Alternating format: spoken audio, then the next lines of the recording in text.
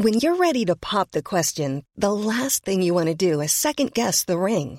At BlueNile.com, you can design a one-of-a-kind ring with the ease and convenience of shopping online. Choose your diamond and setting. When you find the one, you'll get it delivered right to your door. Go to BlueNile.com and use promo code LISTEN to get $50 off your purchase of $500 or more. That's code LISTEN at BlueNile.com for $50 off your purchase. BlueNile.com, code LISTEN. Ryan Reynolds here from Mint Mobile. With the price of just about everything going up during inflation, we thought we'd bring our prices down. So to help us, we brought in a reverse auctioneer, which is apparently a thing. Mint Mobile Unlimited Premium Wireless. How to get 30, 30, bit to get 30, bit to get 20, 20, 20, bit to get 20, 20, bit to get 15, 15, 15, 15, just $15 a month? Sold! Give it a try at mintmobile.com/switch. $45 up front for 3 months plus taxes and fees. Promo rate for new customers for limited time. Unlimited more than 40 gigabytes per month. Slows full terms at mintmobile.com. You're listening to Cork Today on replay. Phone and text lines are currently closed. This is Cork Today. Cork Today with Patricia Messenger on C103. Cork's greatest hits, C103. And a very good Thursday morning to you as we welcome you along to the programme. We have Sadie and John Paul taking your calls this morning. If there's anything you want to share with us, we'd love to hear from you. 1850 333 103, and you can text or WhatsApp 0862 103 103. And of course you can always email the programme any time of the day or night to patricia@c103.ie. And thank you to Philip in Clonakilty who sent me a quick email to remind me that today is the great Paddy O'Brien. It is his birthday today and he is 82, and I'm sure Paddy won't mind me mentioning his age. He is a terrific man. So Paddy, if you're listening to us this morning, can we wish you the happiest of birthdays? And Philip in his email saying how so many people are missing the over 60s talent competition, because obviously like all of the other events that had to be cancelled, Paddy had to take that decision to cancel the over 60s talent competition, which would be would it be over at this stage? It would have been well over, I imagine, at this stage, but it was always a fantastic event and people loved going along to, and they will do again in the future, I promise you that, because when all of this pandemic calms down and life gets back to normal, I guarantee you Paddy O'Brien and the crew will be back out rocking the over 60s talent competition. So to Paddy O'Brien, happy birthday to you, and may we wish you many, many more. And I also had an email in asking me to give a quick mention to Liscarroll National School and to wish them the best of luck, because they are in a competition and they're in with the chance of winning €1,000 worth of sports equipment. How do they win it? It's by a public online vote. It's at the schoolfitness.com website, and you simply go on to the schoolfitness.com website and you can vote for Liscarroll National School. And when we looked into it yesterday, we discovered that Dromore National School near Bantry is also in for the very same competition. So we're encouraging people in North Cork to vote for Liscarroll National School, and for people down west to vote for Dromore National School. And you can vote on the www.schoolfitness.com. You can vote every 24 hours between now and next Tuesday, Tuesday week, the 22nd of September. So good luck to both schools involved in there in the schoolfitness.com competition. Now, it's an ad, actually. It's one of these ads that have been taken out in the papers, one of the public health advice ads that they take out.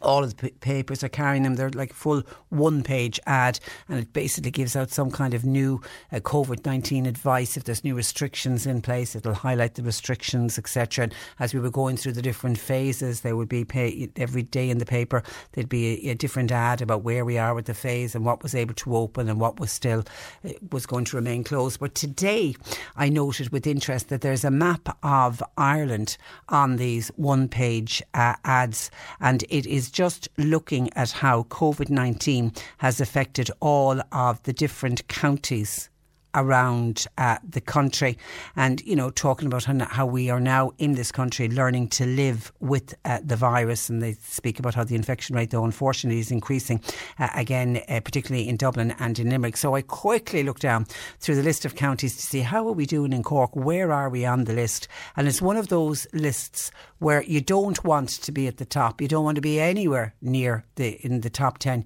You want to be as close to the bottom as you can be. And would you believe we here in Cork were third last in this list of counties in Ireland for our number of coronavirus cases. So that is such terrific good news. If you take a look at this, at the list in Cork, they rate, how this list is rated is by the number of COVID-19 cases per 100,000 people in the county. And we here in Cork, just over 7 per 100,000. When you look at Dublin, they have close to 68 cases per 100,000. Limerick just over 63. Kildare at 61. Leitrim is at nearly 50 per 100,000. Offaly is at 46, and Monaghan, where the trend is going downwards for Cork, which again is good news for us, but certainly very, very worrying news for Dublin and for Limerick. But we will take the good news for us here in Cork, and that's no reason, of course, for any of us to be complacent. But I think what it shows more than anything, what we're doing here in Cork, we need to continue doing, and if we continue to do it, then hopefully that trend will continue to go downwards as it is, and we certainly won't be creeping up the list of counties with a high number of COVID-19 cases. And a lot of the papers today are picking up on what's going to be a new COVID-19 alert system that will allow the government to introduce local lockdowns, and it will be based on the level of coronavirus in a particular county or in a particular region. Now, we're told it's going to be a soon-to-be published plan for living with the virus. Now, this is something that the government have been talking about. I think it's for the next 9 months. They are expected to release this plan, and it will give 5 levels of restrictions, with 1 representing the least severe, and 5 then will be the most severe restrictions that can put in any given region. Restrictions will be imposed. It will depend on various factors, but the key criteria will be the amount of new cases per 100,000 people over a 2-week period, exactly the figures that I've just been calling out. So if we stick with that very low number per 100,000 over a 2-week period, then it means that we here in Cork wouldn't have any restrictions imposed. But obviously if Dublin and Limerick and Kildare and Leitrim and Offaly continue going with the way they're going, then they would fall in under this new alert system, and they would have various restrictions imposed. Incidents of community transmission and the number of people hospitalised in a region, obviously they're also going to factor in as well. Counties will be able to move up and down the new levels, which will be set out by the government's what's called medium-term plan for recovery and resilience. This is what I'm assuming is going to be this plan for the next 9 months, and it's expected to be published sometime next week. The Taoiseach and the Taoiseach have both sought to allay fears over the possibility of lockdowns being imposed in Dublin and in Limerick, where cases of the virus have spiked. There was another 84 confirmed cases yesterday, of which 51 of them were in Dublin. And of course, for the first time in many, many weeks, we unfortunately were reporting 3 deaths this week. So that's certainly, we were getting used to hearing of no deaths, and then 3 were reported yesterday. Philip Nolan is the chair of the National Public Health Emergency Team. He said infections in Dublin are now growing by almost 5% per day. He says if this is to continue, the number of cases would double every 14 days. He said given the Dublin's large population, it was essentially said that there would be no further spread of the virus. And certainly there was a lot of talk. We certainly had a lot of people here on this programme yesterday saying bring in a lockdown in Dublin, bring in a lockdown in Limerick. People could not understand with rising numbers why they weren't bringing in a lockdown. But certainly yesterday, I think there was a sense of panic going on in Dublin that they could come under any kind of a lockdown. So I think that's why both the Taoiseach and the Taoiseach came out yesterday trying to allay the fears of a possible lockdown. So certainly a lockdown at the moment is not on the cards for Dublin or for Limerick. And the children are back in schools, and it is an issue we're going to be addressing today, that if your child is going to a school and you find out via the school either a text message or an email, or I take it they're not sending notes home anymore with the children in the school bag, but it is communicated to you that there has been a case of COVID-19 in the school, but you've nothing to worry about. Do you start to worry? Would you like more information? We know, for example, at the weekend there was an email sent out to pupils of one Cork primary school. It was the first Cork primary school to have a case of COVID-19. And some of the parents attending that school said they would have liked more information. You know, people were saying that they would like to know what class was involved, how many children had been told to isolate, was it a pupil, was it a teacher, and that kind of information is not being given out. And some parents are now starting to say from schools where there hasn't been any COVID-19 cases that they would prefer to know more information. So we're going to be talking around that. I would be interested in your thoughts. If you have children at school, would you like to have more information, or do you think that it's only right and proper that the person who gets the COVID-19, that their privacy is protected? Or would you prefer to know if your child was in the class with the child with the COVID-19, but that your child is okay because they would have been sitting nowhere near, for example, the child? I'm assuming they're basing it, the close contacts, on things like that. And for about 10 days now, we've had the schools reopened. There's 4,000 schools have reopened. And in that 10 days, there has been 54 cases identified, according to the public health official. Now, in only one school has an additional case been identified, and in most incidents the case has been attributed to infection in the community, and that was from the briefing from NPHET yesterday. So the children, they reckon, didn't pick up the COVID-19 in the school, they picked it up out in the community. But we've had 54 cases in total out in the 10 days out of the 4,000 schools that reopened. And really, before the children went back to school, NPHET was saying that, and the health experts were saying that we absolutely were going to expect outbreaks in schools, but there certainly hasn't been any clusters, and we haven't heard of any school having to close. Some schools take the line that if a child in a class gets COVID-19, then the whole class is sent home.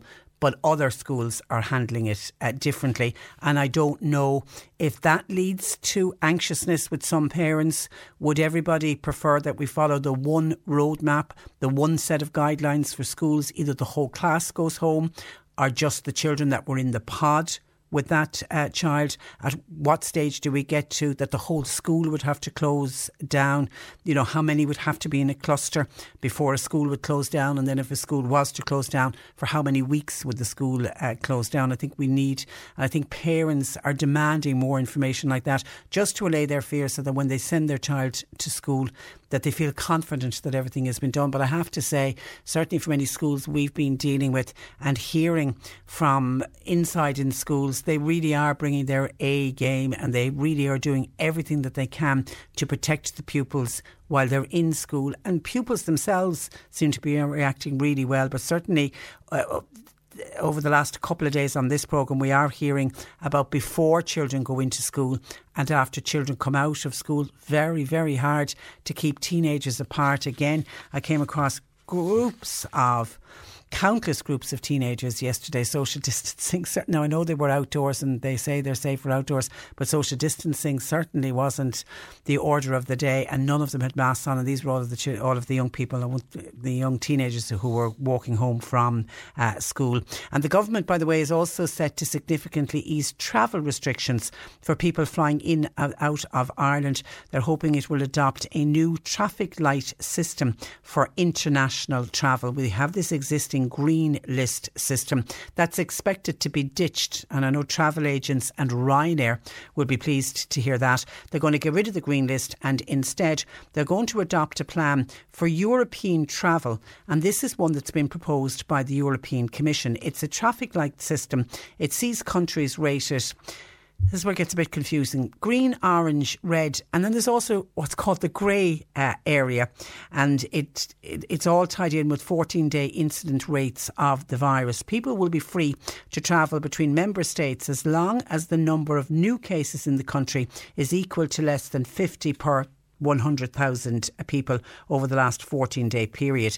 Every country will, of course, be free to set up their own regulations, but the European Centre for Disease Prevention and Control, they're producing a weekly map where every region and every country's status will then be indicated either green, orange, red or grey. Anyone travelling from the red or the grey country would be required to either quarantine or to undergo a COVID-19 test on arrival. Anyone travelling from the orange list countries would be asked to take a test either before departure on arrival, and many states could require people arriving from an area classified as red, orange or grey to fill out the passenger location forms. They're the ones that operate in this country.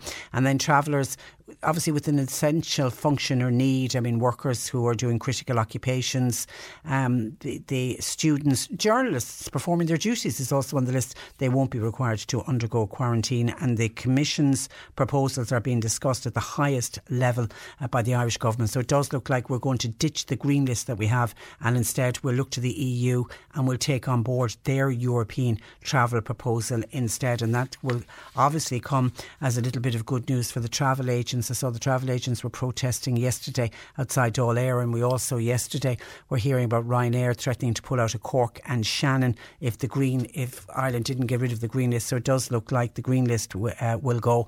But then I think it'll be up to individuals themselves whether they feel confident enough about travelling. And then a lot of businesses and a lot of companies are saying to their workforce, well, if you do decide to travel, when you come back, a lot of businesses are saying to their workers, you're going to have to self-isolate for 2 weeks and you're going to have to do it unpaid. And I think that sort of has stopped a lot of people who may have been considering travelling, because obviously, you know, there are a few people can afford to come back and not work for 2 weeks. They might like the 2 weeks off, but to get the 2 weeks unpaid. So I think that stopped a lot of people from travelling. But there are... And I'm very conscious and aware of people who have family and loved ones living overseas, even just across the water in England. There's very few of us, I think, that don't have family members living somewhere in the United Kingdom.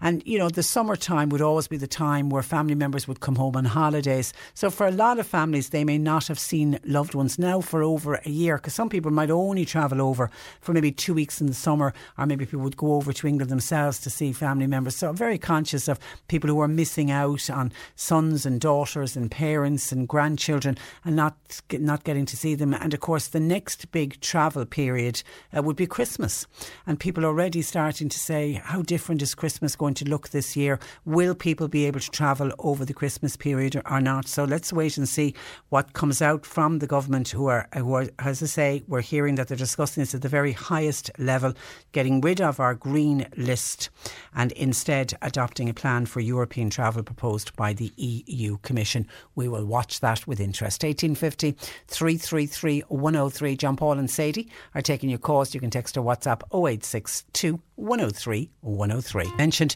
that we've been getting calls in, and I certainly have seen it myself, groups of teenagers after schools doing what teenagers do, all hanging out together and all, you know, walking home from school, and there seems to be large groups of them, and social distancing seems to be out the door, and certainly they're not wearing masks, but they are outside where they're not expected to wear masks. And in fairness, most of them have been wearing masks all day inside in the classroom, so you can understand why as soon as they get out of school the masks are gone. Liam says it's not just teenagers, Patricia. I've seen parents and adults meeting up in groups. Shops need to put up big signs telling people not to be hanging out together and stopping to have a chat. People are flouting some of the laws. Liam says, remember, the virus isn't going away, and it certainly isn't. And actually, groups congregating together, there were 487 open outbreaks of COVID-19 related to private houses in Ireland, and they were the latest figures coming from the Health Protection Surveillance Centre. The second highest number of outbreaks relates to workplaces, where there was 39, but that's a huge difference between the number of outbreak in private homes, and that's either groups congregating together as families, holding, parties, having dinner parties, house parties, or just really families just getting together in large numbers. And it's quite a frightening figure to think that there's been that many outbreaks and clusters related to families, 487. So Liam, you are so right. The virus certainly hasn't gone away. 1850 333 103. And Joan, it's anybody interested in your views on what Joan has highlighted this morning? Is this the issue of hairdressers? God, and do you remember the time when we couldn't wait for the hairdressers to open, and then there was the frantic rush to see could you get an appointment with your favourite hairdresser, and thankfully that's all behind us now, and we want that to remain behind us because nobody wants a lockdown where the likes of hairdressers say could close down again. Anyway, Joan wants to have a little bit of a rant about hairdressers this morning. She says hairdressers, there are no price lists up when you go to the hairdresser, and so therefore you never know how much your hair is going to cost until you're finished, and then they charge you the price. I feel this is very unfair on the customers. I really think there should be a price list up, and I hadn't thought about that, but yes, there is. I go to one hairdresser only, and she's a very good friend of mine, and I always know how much I'm going to be charged, and she was one of the hairdressers that didn't put any price increase, even though going back into business came with additional costs, but she didn't put up any additional price, which I was very proud of her for doing that. But we know with other businesses, with other hairdressers, they did increase prices, and they said they had to. They had no choice. The cost of doing business was more expensive when they reopened after the lockdown. But I'm just thinking of any other hairdresser over the years that I've been in. Have they? There's obviously no rule stating that they have to have a price list up, because I know when you go into a beautician there will always be a price list up, and the list has to be up in pubs for how much a drink is, etc. But obviously there isn't a ruling around hairdressers. The only thing I would say to you, Joan, is to ask in advance how much is your hair going to cost, because you don't want anything you sit down and get your hair done and then you get a bit of a shock at the end to discover how much it was. So I would say to you to check it out. But I think if you go to a hairdresser regularly and you're regularly getting your hair done, then you are going to know obviously the cost, because it doesn't keep going up that much. But that would be my suggestion. If you don't go to hairdressers that often, and when you do go you're a bit worried about the charge of it, then you are well within your rights to ask in advance. 1850 333 103. Lines open. Cork Today on C103. Call Patricia with your comment. 1850 333 103. Now, a West Cork mum of two with a third baby on the way has set up an online petition calling on the government and the HSE to relax restrictions on fathers and partners being present with a woman during her antenatal appointments and labour, especially in light of the current relaxation of other restrictions in society. Caroline Cumming joins me to discuss how her petition is going. Good morning to you, Caroline. Morning, Patricia. Thanks for having me on. Well, you're welcome. And firstly, congratulations to you on baby number 3. When is baby due? June, February.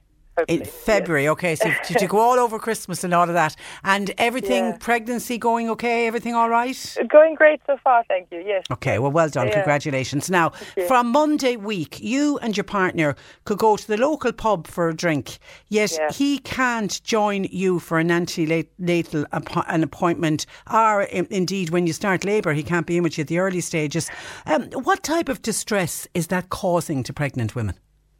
Oh, Patricia, I've just heard so many heartbreaking stories from women who've either lived it already or who are about to. And I mean, as you say, I'm going in the third time, so maybe I'm a little bit less anxious. But that is definitely adding another level of fear to these experiences, which really should be happy and memorable experiences. You know, there's it's a very overwhelming thing to go in there, and that's when things are going well. You know, I can't even imagine what it's like not to have your partner with you when you receive bad news, or if there's complications. So yeah, it's definitely just adding a level of distress, which you know may have been understandable back 6 months ago when we needed such strict restrictions, but at this stage, 6 months down the line, it just seems very extreme.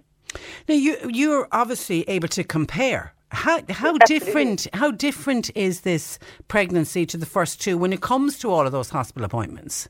Yeah, well, I suppose I haven't got to too many of them yet. I've got my 20-week scan coming up in a few weeks' time, but you just don't look forward to anything as much. And as you say, I've had two babies, and I've had two very, very positive experiences, and I can't speak highly enough of the staff in the CUMH and the level of care I've always received.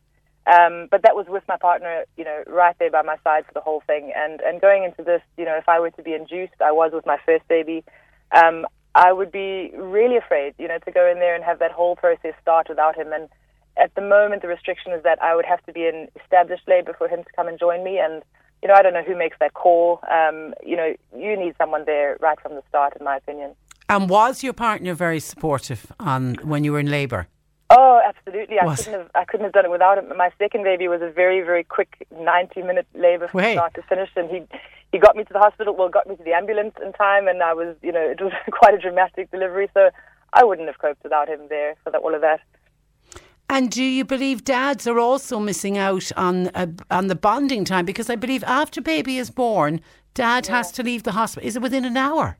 That's what it says, yeah, and then it is slightly different across the country in different maternity units, but in Cork, certainly they're not allowed to visit at all. Nobody is until you're discharged. So, yeah, I think they're missing out hugely so, and particularly first-time dads. My heart really goes out to them. It's an experience. They should be there for the whole thing, and they should be there with the women having those first few days of bonding and in that little bubble. And all those glorious photographs that people take and all of that. Now, tell me about the reaction you're getting to your online petition. Oh, it's crazy. I mean, I started it on Saturday night, following on from a very similar petition that's been going around in the UK. It's under the hashtag But Not Maternity, and I don't know how long it's been going on there, but it was reaching sort of 300,000 signatures. And I signed it and then realized, well, this is not actually going to affect me here in Ireland. So I started one, as I say, on Saturday night. By Monday, it was up to 20,000 signatures. We're just under 24,000 at the moment. And it's growing, by the day. It just shows how many people this has affected and how many people feel very strongly about this. And it's my.uplift.ie, isn't it? It's on that platform. Uplift.ie, yes, sure. And it's lift restrictions on maternity care. Stay there, Caroline, because I want to bring in West Cork Social Democrat TD Holly Kearns, who is on the other line. Good morning to you, Holly. Morning, Patricia. Holly, you're hearing from pregnant women. What are they? Are they very upset by these restrictions? Absolutely. So new mums, expecting mums and their partners are understandably so angry and upset about ongoing visiting restrictions. It seems that some maternity hospitals in Dublin have eased restrictions, yet elsewhere it's the complete opposite. Caroline mentioned CUMH there. And in that instance, women are alone until they're in active labour. So, for example, I spoke to a woman yesterday who was in labour for 23 hours on her own without any support from a loved one. And obviously I know, and all of the women that I've been talking to know, that public health is the priority, as it should be. But it's really difficult for people to understand why you're allowed to attend a wedding with 49 other people, but in some instances you can't attend a prenatal scan with your partner most of their labour, or be with them after the birth of your baby. And one of the other really confusing aspects of it is that there's a disparity of restrictions between hospitals. So it seems like a geographic lottery as to whether you can have a loved one with you to support you or not, which is really confusing and frustrating. So the restrictions in hospitals were introduced 6 months ago, and needless to say, since then we've seen in so many other sectors and areas, restrictions in general society have been reviewed, revised and eased. So why haven't these ones? Like, even just to have a review done so they can kind of be clear about why, if this is the case. Because at the moment it's just confusing, the inconsistency. And as Caroline herself said, 6 months ago, I mean, everybody agreed with the restrictions because nobody knew where we were going, and there was a lot of cases of COVID-19. But as you say, it's a very different picture today, particularly here in Cork. I mean, I was only at the start of the programme talking about the low rate per 100,000. We're third on the bottom of the list of all of the counties around the country. Dublin are seeing an increase, and yet they can ease the restrictions in their maternity hospitals. That's not making sense. It doesn't add up to a lot of people, absolutely, Patricia. And just to give you some idea about the kind of situations that have caused this level of outrage amongst people, The day before yesterday, I was talking to a woman who had to go through an emergency C-section. So she went through the entire labour and birth and 5 days in hospital alone and hasn't had any follow-up care whatsoever. So her husband met the baby when she was discharged. And it just so happened, just to compare to maybe other situations that make people feel even more confused about this situation, her husband just so happened to have a surgery before her and still has follow-up care, including calls during lockdown, an in-person check-in in May. And when he was in hospital, when she was heavily pregnant, she was asked to bring him in snacks and PJs. So from her perspective, she's thinking, why is this so different for me and why did I get through? C-section is a major surgery. And being obviously in labour alone is hard enough when everything goes well, but it's even more awful when there are complications. So I'm also hearing stories of people who are receiving really bad news and having to call their partner who's sitting in the car park outside. And it's just heartbreaking. Nobody should have to be alone at a time like this unless absolutely necessary. And if it is, we need to see what makes that necessary. Like, it needs to be revised. And I think part of the issue here is that if you're an expecting mum or a new mum, you're not necessarily sort of organising your lobby group in the same way that other parts of society are. So, we know that there's pressure constantly on the government from sporting industries, the hospitality sector, and rightly so. But women don't have that same voice or organised lobby in this situation. So it's really important that we all speak out for them. That's a good point. That's a good point. And there are really, Holly, heartbreaking stories of women who have lost babies, women who miscarry babies, and then having to go into hospital for the procedure that's needed following a miscarriage and going in on their own. Being on their own, and I did manage to raise this in the Dáil yesterday, Patricia. I put it in as a topical issue and it was selected, which I was really glad.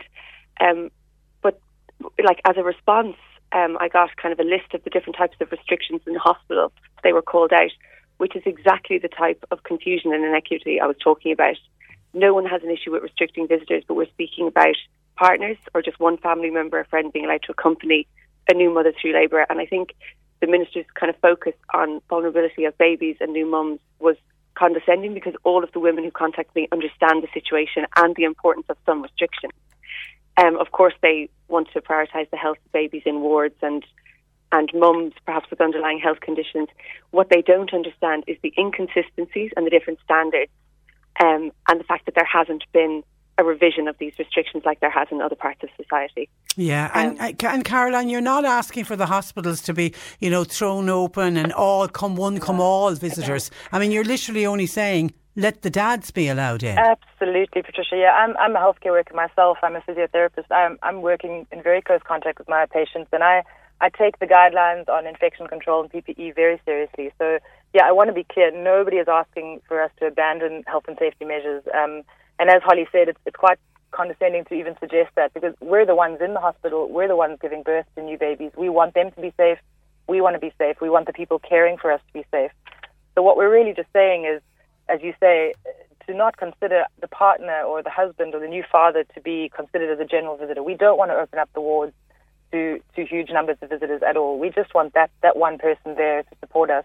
And actually on what Holly raised in the Dáil yesterday, there was a very valid point made about how devastating an outbreak in a maternity hospital would be given the level of special skills that the maternity hospital staff offer.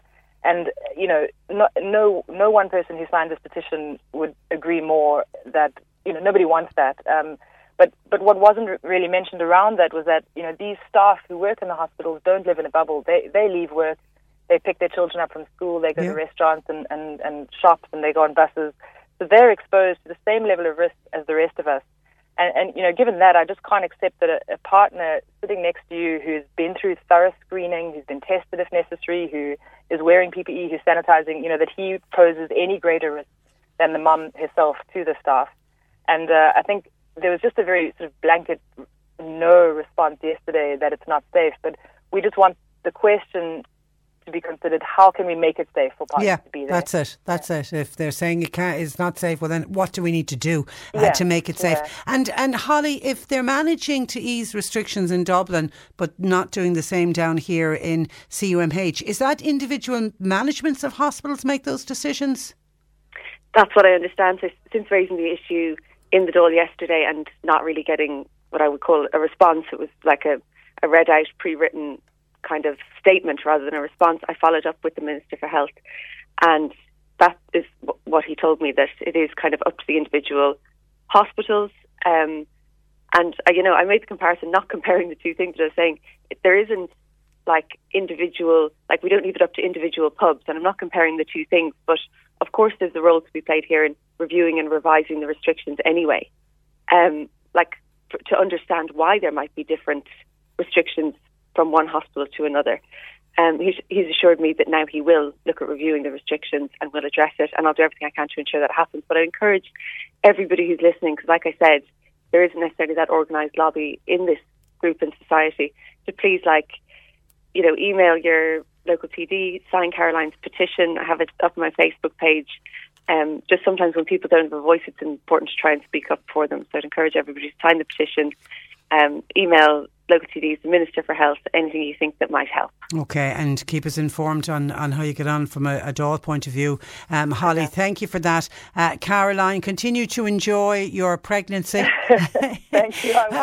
and stay safe, okay? And thanks for joining us. Good morning to you both. Bye-bye, Caroline. Bye-bye, Caroline Cumming, who is a pregnant mum in West Cork, and also West Cork Dáil Deputy Holly Kearns. And it is, you can go and sign Caroline's petition if you would like to see maternity services and the lifting of restrictions on maternity care. It's uplift.ie, and it's lift restrictions on maternity care. As I say, I have been hearing some really heartbreaking stories have come out. I mean, as Caroline says, it's all great when everything is okay, and it can still be tough on the first mums. I think it's harder because it's all new and there's fear factor involved with it. But when everything is going okay with the pregnancy, that can be tough to be going to all your antenatal appointments on your own. But it's when things go wrong, and there has been really some dreadful stories told about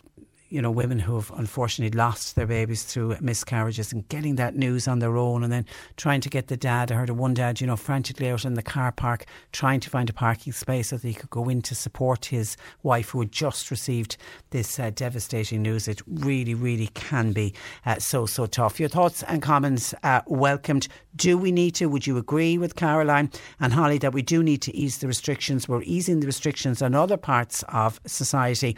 Why are we still making it so tough on mums when they go to have their babies in the hospital by not allowing the dads to go to any of the antenatal scans, and they're only allowed in when a woman is in active labour? And I still don't know how that actually works out from the hospital point of view when they make the decision, okay, it's all right now for dad to come in. Then once baby is born, dad is allowed to stay in the room for 1 hour, then must leave and can't go back into the hospital until it's time to collect mum and baby. 1850 333 103. John Paul and Sadie taking your calls, text or WhatsApp 0862 103 103.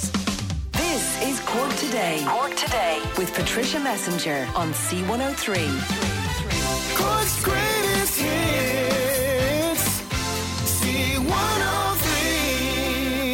You're listening to Cork Today on replay. Phone and text lines are currently closed. Last week on the programme we received the following text. What are your listeners' opinions on the Bishop of Cork and Ross's rule on communion ceremonies? He has ruled that only the First Holy Communion child and the parents are allowed to attend. What does he think parents are to do with their other children? Leave them in the car outside the chapel gates? Why can't it be one pew per family or per household? We don't have anyone to mind our children, and I think this is shameful treatment of families by our church leaders. Thanking you. And that came in from Eileen in Clonakilty. Now, I was off last week, but John Paul said that when he read out the text, he got calls and texts in from various parts of the city and county saying it's the same in our church, it's the rules that are in place. Some people were very understanding of it, but others were very annoyed and very upset about the idea, particularly grandparents who say that they wanted to be in the church to witness their grandchild receiving their First Holy Communion. Father Tom Hayes is parish priest in Enniskeane, and he joins me to outline the reasons behind these restrictions. Good morning to you, Father Tom. Good morning, Patricia. And you are welcome. I mean, firstly, we need to point out, and I know in your email to us, you're at pains to point out that the new regulations on attending all religious ceremonies were not set by any one bishop, or indeed anyone in the church. They're set by the government.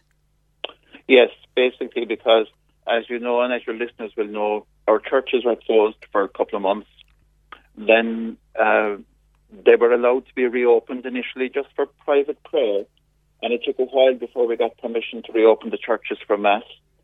The conditions which were imposed under which we could reopen the church for Mass are pretty strict. In fact, they're very strict.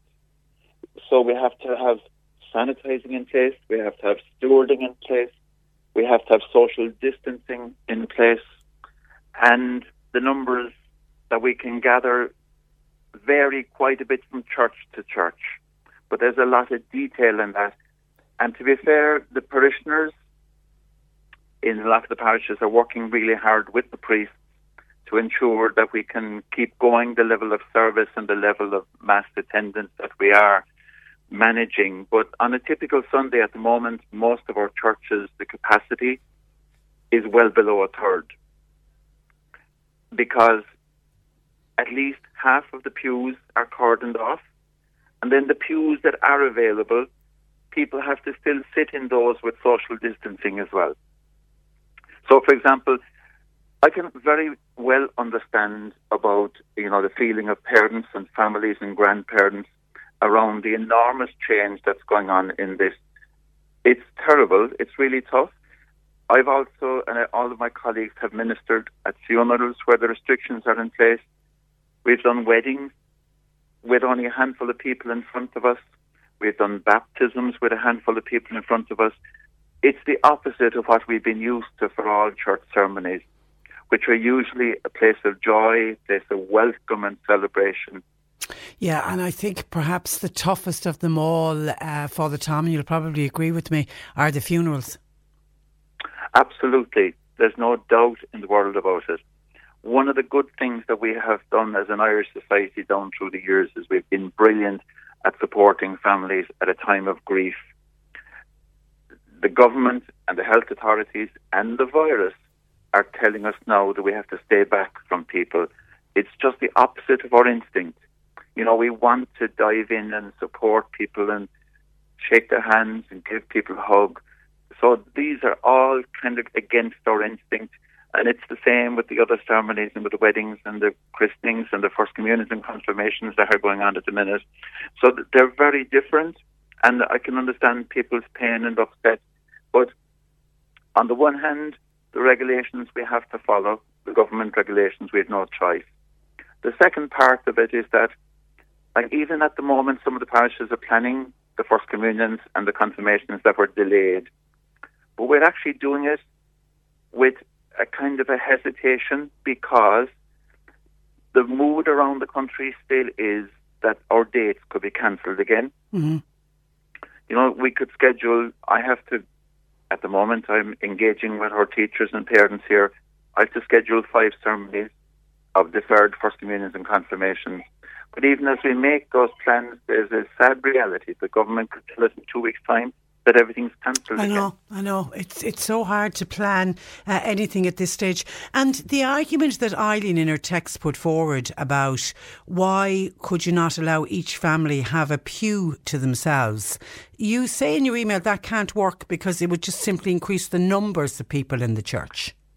And it's not just in the church, it's also the numbers of people who are then going to be outside the church before and after the ceremony. And the government regulation at the moment is that only 15 people can gather in an open space. If the church is organising a gathering with 250 people spilling out the church doors into the car park at the one time, it's actually unsafe. Inside in the church, people who live at a normal Sunday Mass at the moment, people who live in the one household can share a pew, but that doesn't necessarily include grandparents. In most cases nowadays, the grandparents are living in other houses. That's true. They're not all in the one house. They're not all in the one house. So they actually have to occupy another pew, and then the other set of grandparents would occupy another pew again. So that's a minimum of 3 pews gone for one family. And in no time you'll be looking at a church requiring several hundred pews to accommodate a class with 30 children. And then, as you say, it's when Mass ends, and we've all in the past been at communion and confirmations and weddings and christenings, and that wonderful atmosphere outside the church, particularly if the sun is shining and everyone's taking photographs and everybody's chatting with each other.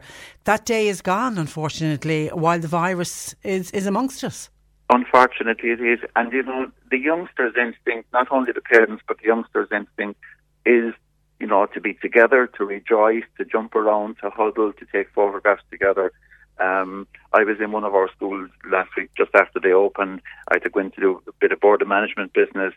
But one of the teachers had a job just at break time. You know, the youngsters were playing ball, and their instinct was to huddle up, 6 of them fighting for the ball together, and the poor teacher trying to explain to them, you can't be doing that, you know. I know. It's really tough. And Father Tom, at the weekly Mass, how are you and particularly the Sunday Mass, you're not, you yourself or other priests, you're not getting to the stage where you've got to turn people away, are you? A few churches have had to put up signs when the capacity of the building is reached, as in the capacity with social distancing. Some churches have had to put up signs, unfortunately, and that has caused distress. I know in a few places. I've heard of a couple of places where they've had to do it. Because if the church is small, you see, we have a lot of churches across the county that might normally hold, say, 200, 250 people. Mm. With social distancing, the number that you can put into one of those churches can go down to 50 or 60. Mm. And then the people that were used to coming, or people want to come, say, for an anniversary Mass and a month's mind Mass, and they can't be accommodated. That's really difficult and really painful. So parishes are trying to encourage people to come for those Masses maybe during the week instead to come to the weekday Masses. And I know some parishes have put on extra Masses, but then every time you put on an extra Mass, you have to have a team of people to sanitize the church, and you have to have a team of people to steward the people coming in and out. And they're all volunteers? They're all volunteers. Parishioners, yeah. Volunteer parishioners, members of parish councils and members of parish assemblies and others who have helped out. And in fairness, a lot of people are putting to the shoulder the wheel in that respect. But it's pretty onerous and it's difficult. Nobody likes to be telling somebody, sorry, you can't sit there. I know. And particularly in a place like a church. And, you know, it goes against their instinct. Some people go into the church and they look at the seat that their parents sat in and that their grandparents sat in, and there's a piece of tape across it saying nobody can sit here. I know. It really is. It is just so difficult. And some churches are streaming. Are they still streaming Mass? Yes, they are. Absolutely. A lot of the churches are streaming maybe one or more of the weekend Masses so that people can connect. And that's actually been one of the positives, I think. A lot of people have reconnected with their home parishes too, from other countries. Yeah. And maybe countries where there isn't Mass available at the minute because of their own local restrictions, they're able to connect back with us. And people at home are able to connect. And some of the younger families have said, look, we let the grandparents go because they really want to be there and they appreciate they've always been going. So we'll stay at home and connect up with the prayer remotely while the older people go. So there's a bit of that happening as well. Are you already dreading what it's going to be like at Christmas? It's a nightmare, I'd say. Yeah. Not only Christmas, but we know at the moment, as a diocese, we're trying to have to figure out what we're going to do, for example, with things like the Holy Souls Novena. Yeah. Which is a really special time for people to come to church, to come to cemeteries, to come to pray for their loved ones. At the moment, if things stay as they are, we won't be able to do anything like we have been doing. And, you know, there's an awful lot of planning to be done. And again... One size fits all seems like a good idea for clothes until you try them on. Same goes for healthcare. That's why United Healthcare offers flexible, budget-friendly coverage for medical, vision, dental, and more. Learn more at uh1.com. It's that time of the year. Your vacation is coming up. You can already hear the beach waves, feel the warm breeze, relax, and think about work. You really, really want it all to work out while you're away. Monday.com gives you and the team that peace of mind. When all work is on one platform and everyone's in sync, things just flow. Wherever you are, tap the banner to go to Monday.com. Many of us have those stubborn pounds that seem impossible to lose, no matter how good we eat or how hard we work out. My solution is PlushCare. PlushCare is a leading telehealth provider with doctors who are there for you day and night to partner with you in your weight loss journey. They can prescribe FDA-approved weight loss medications like Wegovy and Zepbound for those who qualify. Plus, they accept most insurance plans. To get started, visit plushcare.com/weightloss. That's plushcare.com/weightloss. Part of the challenge of the planning at the minute is that you have to do it in a way that you can be flexible in case things change. You never thought when you became a priest that you'd be trying to work out who can sit in what seats and how many people you can accommodate in the church, Father Tom? Never in a million years did we imagine this. Yeah, you know, I remember hearing stories from my mother and father, God rest them, telling me about how when they got married, they went off to Cork, and there was 5 of them, went up to Cork, and they had their wedding, and they drove back home and milked the cows. And there was just 5 of them in the car. Yeah. And I never thought that I saw a wedding happening like that. I know. But actually we are seeing weddings like that now at the moment. Yeah. With just immediate families, you know. It's our new normal, as is the new word that we're constantly talking about. It is our new normal, and it will be our new normal, unfortunately, for some time to come. Listen, it will, and it, you know, unfortunately, it does mean that a lot of people's expectations and ambitions have to be sacrificed, and that's hard. Yeah. I can understand, you know, parents and youngsters who are so looking forward, especially to these special days, and somebody telling them no, that they can't do this and they can't do that. It's very tough, you know. But you're just following the guidelines. That's all you can do. We're just following the guidelines, and we'll do our best to make it as special as possible for the families, and especially for the young boys and girls as well. Because that's who it's all about. Their day out as well. Okay, listen, we really appreciate you taking time out to talk to us, Father Tom, because we know you're a busy man. Thank you for that. All right, and thanks for joining us. Good morning to you. Bye-bye. That is Father Tom Hayes, who is parish priest in Enniskeane, just giving us a breakdown on the reason for all of the restrictions. And I know it is heartbreaking. And John Paul and Sadie were saying that they had so many calls in last week from people who were just really, really upset the fact that they wouldn't be able to go to the First Holy Communion Mass of either a grandchild or a godchild or a niece or a nephew, and people were very upset about it. But don't be blaming the church, and don't be blaming the bishop, and don't be blaming the parish priest, because unfortunately they are just following the guidelines that were issued to them by the government and by NEFIT, and it's been done to keep us all safe. And I can see some commentary coming in reacting to our piece that we did in the last hour about maternity services and the call to try to ease restrictions in our maternity hospitals, and that it is very, very difficult on pregnant mums and on the dads, but particularly I think on first time mothers. Not everybody, though, I have to say, is seeing it from the pregnant mother's point of view. There is a couple of comments in. Liam says there's some people out there who can't have babies. These people need to stop complaining. At least they can have children. That's very unkind and unchristian of you, Liam, I have to say. And I think every woman who gives birth to a baby is very thankful and is very aware that there are other people who unfortunately can't have babies. But I think that's a bit mean-spirited of you to say that about the mums now who just want to have their dads with them. And then, of course, as I knew would happen when we started discussing this today, we have people talking about a different era. Madge says, in my day, men weren't allowed into a maternity ward at any time. They weren't allowed in to visit until after the baby was born, and we all survived. Madge says, to be honest, I preferred it that way, and there will be a generation of women listening to us who will agree with you, Madge, on that, and there will be people saying, I wouldn't have wanted my husband anywhere near me. But I think in, I don't know, the last maybe 20 years, is it, where they started welcoming men in and the dads into the wards. I mean, even listening to Caroline, who spoke to us, she's on her 3rd pregnancy, and she said, you know, she got great comfort from having her husband with her when she gave birth to her first 2 children. And a lot of parents, a lot of mums will say that they really liked the idea and took great comfort from the fact that their husbands and partners were with them. And May says, in my mother's day, she lost 2 full-term babies, and she was sent home with a month of iron tablets. My goodness, how cruel. And I don't know what age, what era you're talking about, May, but I'm assuming it was the era where the baby was just literally taken away from the hospital and buried in the plot of the angels, where they were put, the babies that were born sleeping.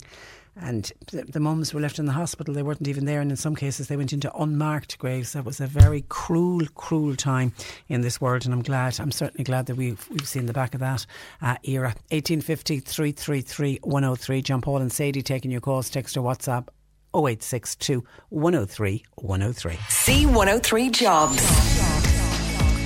A cook/kitchen manager is wanted. It's for Meals on Wheels in Mallow. While a driver with a full B licence, that's required for a school run in the Mallow area. Construction worker wanted to help trades on a new housing scheme and to clean up around the site. It's in the Kanturk area. And a part-time administrator wanted for a logistics company that's in the Buttevant area. You'll find all the details and more job opportunities by going online now. Just go to c103.ie/jobs for more. This is C103. Cork Today on C103. Call Patricia with your comment. 1850 333 103. Now, parents of children at Cork's first primary school to confirm a COVID-19 case are demanding that they be given more information. Cork City Fine Gael councillor Deirdre Ford said more needs to be done to reassure parents. And Deirdre joins me. Good morning to you, Deirdre. Good morning. Nice to talk to you. And lovely to talk to you as well. Can you start by outlining what information were parents given and in what format did they receive the information about the COVID case? As I understand it, the principal cannot give out information. It's the HSE gives out information. And a letter was sent to all the parents, and I received one from one of the parents myself, which outlined that an outbreak had occurred in the school, and advising parents to, be vigilant, and that was it really in a nutshell. You must understand that the parents have been told, or at least the principals have been told by the department, that they do not have a role in terms of informing people, that, they have to leave that to the HSE. So when you say an outbreak, is that one child? Is it a cluster of children? Is it a teacher? Is it an SNA? Is there any information like that given? No, there is not that information. And in fact, teachers are quite stressed about this. I've spoken to a number of principals, and they get very clear guidelines and protocols from the department and the HSE. If a child presents as ill in the school, they have to bring the child to the pod or an isolated area, and they have to ring the parents and advise the parents to contact the GP. It's up to the parents then to contact the GP, who will advise them to send the child for a test. And if that proves positive, the HSE will contact the school in relation to the pupils that may have been affected. And in this instance, as I understand it, a letter went out to the parents informing of that. Now, I've had parents on to me who were quite happy with this. And I suppose it's unfortunate that the school involved is the first case that we know about, because I think there was a little bit of panic about it. It was the first case here in Cork. Even though I was doing some research earlier on when I knew you were coming on, and there's been 54 outbreaks. I mean, there's 4,000 schools have reopened, and there's been 54 cases, but none of them, they reckon, none of the children picked up COVID-19 at school. They were all picked up in the community, but obviously they attended a school, so that school had to be informed. But us here in Cork, at this stage, we think we still only have the one case. But is lack of information, Deirdre, leading to unnecessary worries on behalf of the parents? Well, I think we're in very strange territory, and there's a lot of stress on everybody. I mean, the principals themselves are hamstrung by GDPR. They're following protocols. I've spoken to other principals who have said to me, a little booklet with more specifics as to how they should interact with parents would be very helpful from the HSE. And I've spoken to another principal now, not in Cork, I may add, who I believe that there was an outbreak in a large factory in the town, and those parents who work in that factory are sending their children to school, and the principals do not know if they have been affected. So it seems to me that there's a little bit of just disjointed communication, and everybody is on edge and trying to do the best they can, because obviously parents are encouraged to send their children to school, and many of them are desperate to keep their children in school. And likewise, there are other parents who are extremely nervous about this, as are teachers who may have elderly parents that they live with or have very young children themselves. So I think there is a role for the HSE to maybe develop communication, particularly for principals, that they could help allay and set out protocols for parents to be quite clear. But I think there's also a role for parents to come back and inform principals if their child is ill.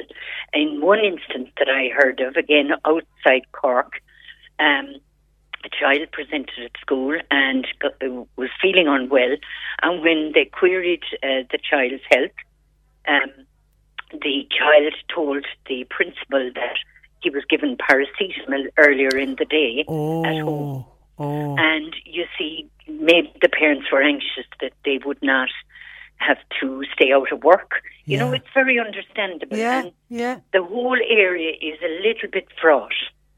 And that's why I actually spoke to Councillor John Paul O'Shea last night, whom, as you know, works in the HSE area. And he assured me that the way forward for all this is more contact tracing and testing. And to that end, the HSE have in fact advertised for part-time and full-time one-year contracts to get more people in, because heretofore a lot of the people that were doing the contact tracing have now gone some back into their roles, their original roles in the HSE, and we need other people now to supplement that. Absolutely. And I think that would help also.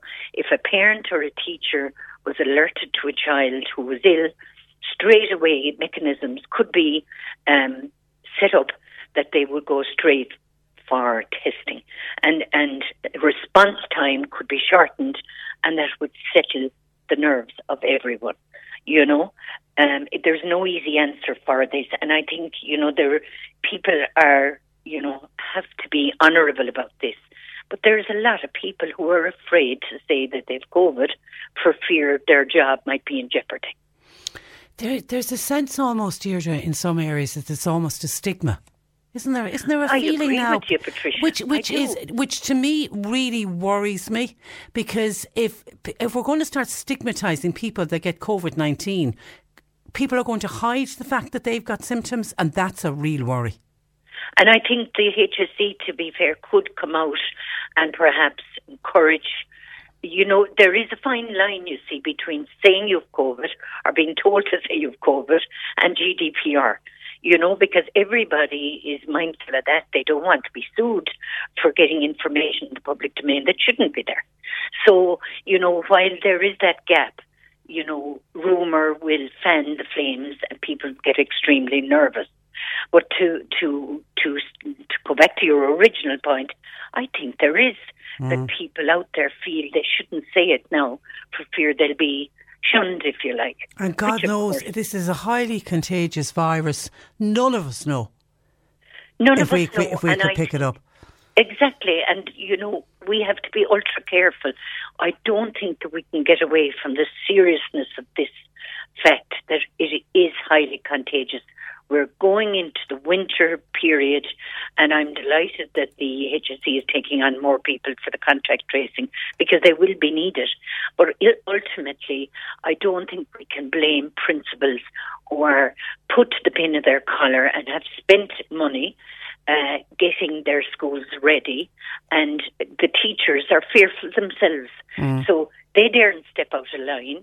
And I think that if the HSE could talk with the Principals Association and see if there was a little booklet that could be printed, or a special line that parents could talk to the HSE, allowing for the fact that with privacy issues, they can't give specific information. But do you think if there is if a child tests positive, or a teacher or an SNA in a classroom, do you think every parent in that classroom should be informed that there has been an outbreak in your child's classroom? Well, I understand that the children are in pods and for the older children and, the classroom as you speak. And I think that certainly, the HSE should look at, more information along that line. I do think so. Now, they did send out a letter to the parents in this instance, and the parent that sent me the letter was quite happy with the information that was given, and that every care was being taken in this regard. And only the children that needed to be contact traced, only their parents were actually individually telephoned. So if you got this letter, it meant your child wasn't any danger, I think Yeah, wasn't in any danger. But, again, I say to you, there's many aspects to this whole thing. Are parents saying that their children are sick? Are they sending them to school? Are they hoping for the best, which we all are? The teachers themselves are fearful and they're doing the best they can, So I think we all just have to try and work together, stop the blame game and just pressurise, I suppose, put a little bit more pressure on the HSE to see if they can respond to the fears of parents of children. And we have to live with this virus because it is certainly there. It is not going away, and we certainly are going to get more cases breaking out in schools. And it's just the way that it's all controlled that the virus doesn't spread. That's what it's all about, is keeping everybody safe. Deirdre, listen, it was a pleasure to talk to you. Thank you for that, and thanks for joining us. Good morning to you. That is bye-bye. Cork City, Fine Gael. Councillor Deirdre Ford. Listener says, Patricia, we all need more transparency regarding COVID information. It would also be helpful to break down the figures into more specific age groups. The students in Cork, for example, have been blamed for not adhering to the rules. Yet the low numbers in Cork are indicative that this age group do not seem to be spreading the virus, as their lifestyles haven't really changed since lockdown began, and we're not seeing big clusters of COVID cases here in Cork. Same can't be said, though, about other parts of the country. 1850 333 103. John Paul and Sadie are taking your calls, text or WhatsApp 0862 103 103. Cork Today on C103. Text or WhatsApp Patricia with your comment. 0862 103 103. And we're going to Kinsale Garda Station for this week's Garda Fire, where I'm joined by Juvenile Liaison Officer Garda James O'Mahony. Good morning to you, James. Good morning, Patricia. And you're very welcome. Let's start. You're looking for appeal to witnesses for some thefts. Firstly, thefts from a vehicle in the Crossbarry area. That's right, Patricia. 3 cars were broken into in the Crossbarry area on the 29th and 30th of August. We've been 30 years doing this programme, I think, Patricia, and they're coming up shortly. We are indeed. And unfortunately, the number one crime is theft from cars every week. And this is no different. We had 3 cars in Crossbarry on the 29th and 30th of August. And of course, the advice is always take everything away from your car and lock it away in the boot and make it secure. And locking, it's hard to believe some people are still forgetting to lock their cars. Well, we were amazed there recently. If you see some of the cars were broken into, nearly a good percentage of them were actually wide open, and you're inviting trouble at this stage, and criminals unfortunately know that, and they're constantly trying for cars, and you're giving them a free bet, really. And even though you and I and the majority of us are trustworthy and we wouldn't touch anything that didn't belong to us, unfortunately there'll always be criminals. Well, the criminal fraternity always thinks different than we think, and that's been that's logical insofar as they think, what can I get out of this? And they have no morals as regards taking things at all, none whatsoever. Okay, theft of boat engines. That's right. The 28th of August and the 8th of September, a report that theft of 2 boat engines were taken while parked in the yard of Scull Sailing School. Now, if anyone saw anyone acting suspiciously, please contact Scull Gardaí in this one, Patricia. That was the 28th of August and the 8th of September. And of course, this is the season. Just remind everyone that there's locked away your sailing equipment and stored in a secure place, and consider permanent property marking on items as well, just in case that they're recovered afterwards and we find the owners. But that's Skull on the 28th of August and the 8th of September. Boat engines, 2 boat engines taken on from the Skull Yard there. And a trailer was taken in Bishopstown. That's right. There was a trailer. Now this is going to be.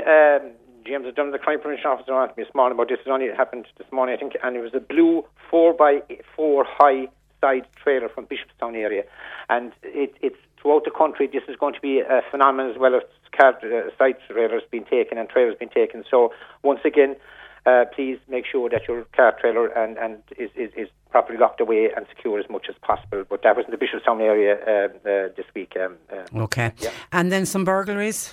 That's right. On Monday the 31st of August, the Kilady Ballinhassig, the owner returned home and disturbed 2 males who ran from the house to an awaiting vehicle, a red Volkswagen Golf. Now, that left in the direction of Ballinhassig. Now, this occurred at 2:30 p.m.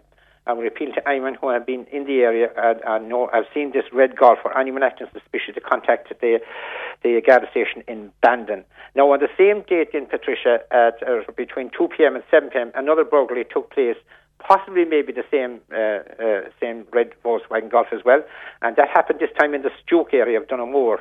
And again, we're appealing to people there, the people to contact us in Macroom to have anyone suspected acting in the area on the 30th. That's the 31st of August, the last day of August.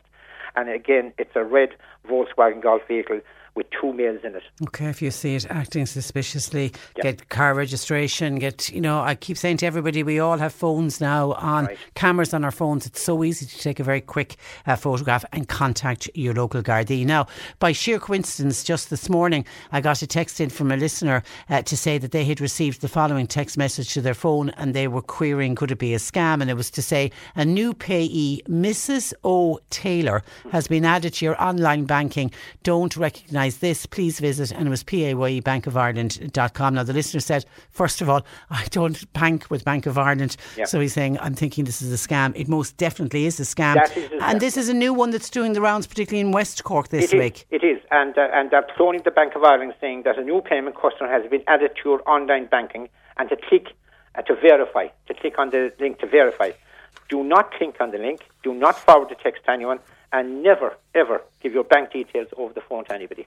And this is they're cloning, in this particular case now, during the week, a couple of cases, it was the Bank of Ireland. And your case this morning, Patricia, was it the same Bank of Ireland? Is it? Yeah, Bank of Ireland as well, yeah. That's it. Yeah. So be careful on that one now, because this is going to be the new phenomenon for a while to come, I'd say. Just do not click on the link and do not forward the text to anyone, and never give your bank details over the phone to anybody. Yeah, and they're just getting more and more clever every time with the wording and all of that. So just be careful. And they randomly send them out to a whole host of people, hoping that some of the people who receive the text bank with Bank of Ireland, and they will then start to panic. Now, online loans you want to talk about. Unfortunately, on this one, a woman received, she reported that she was deceived of €113 while trying to apply for a non-9 loan.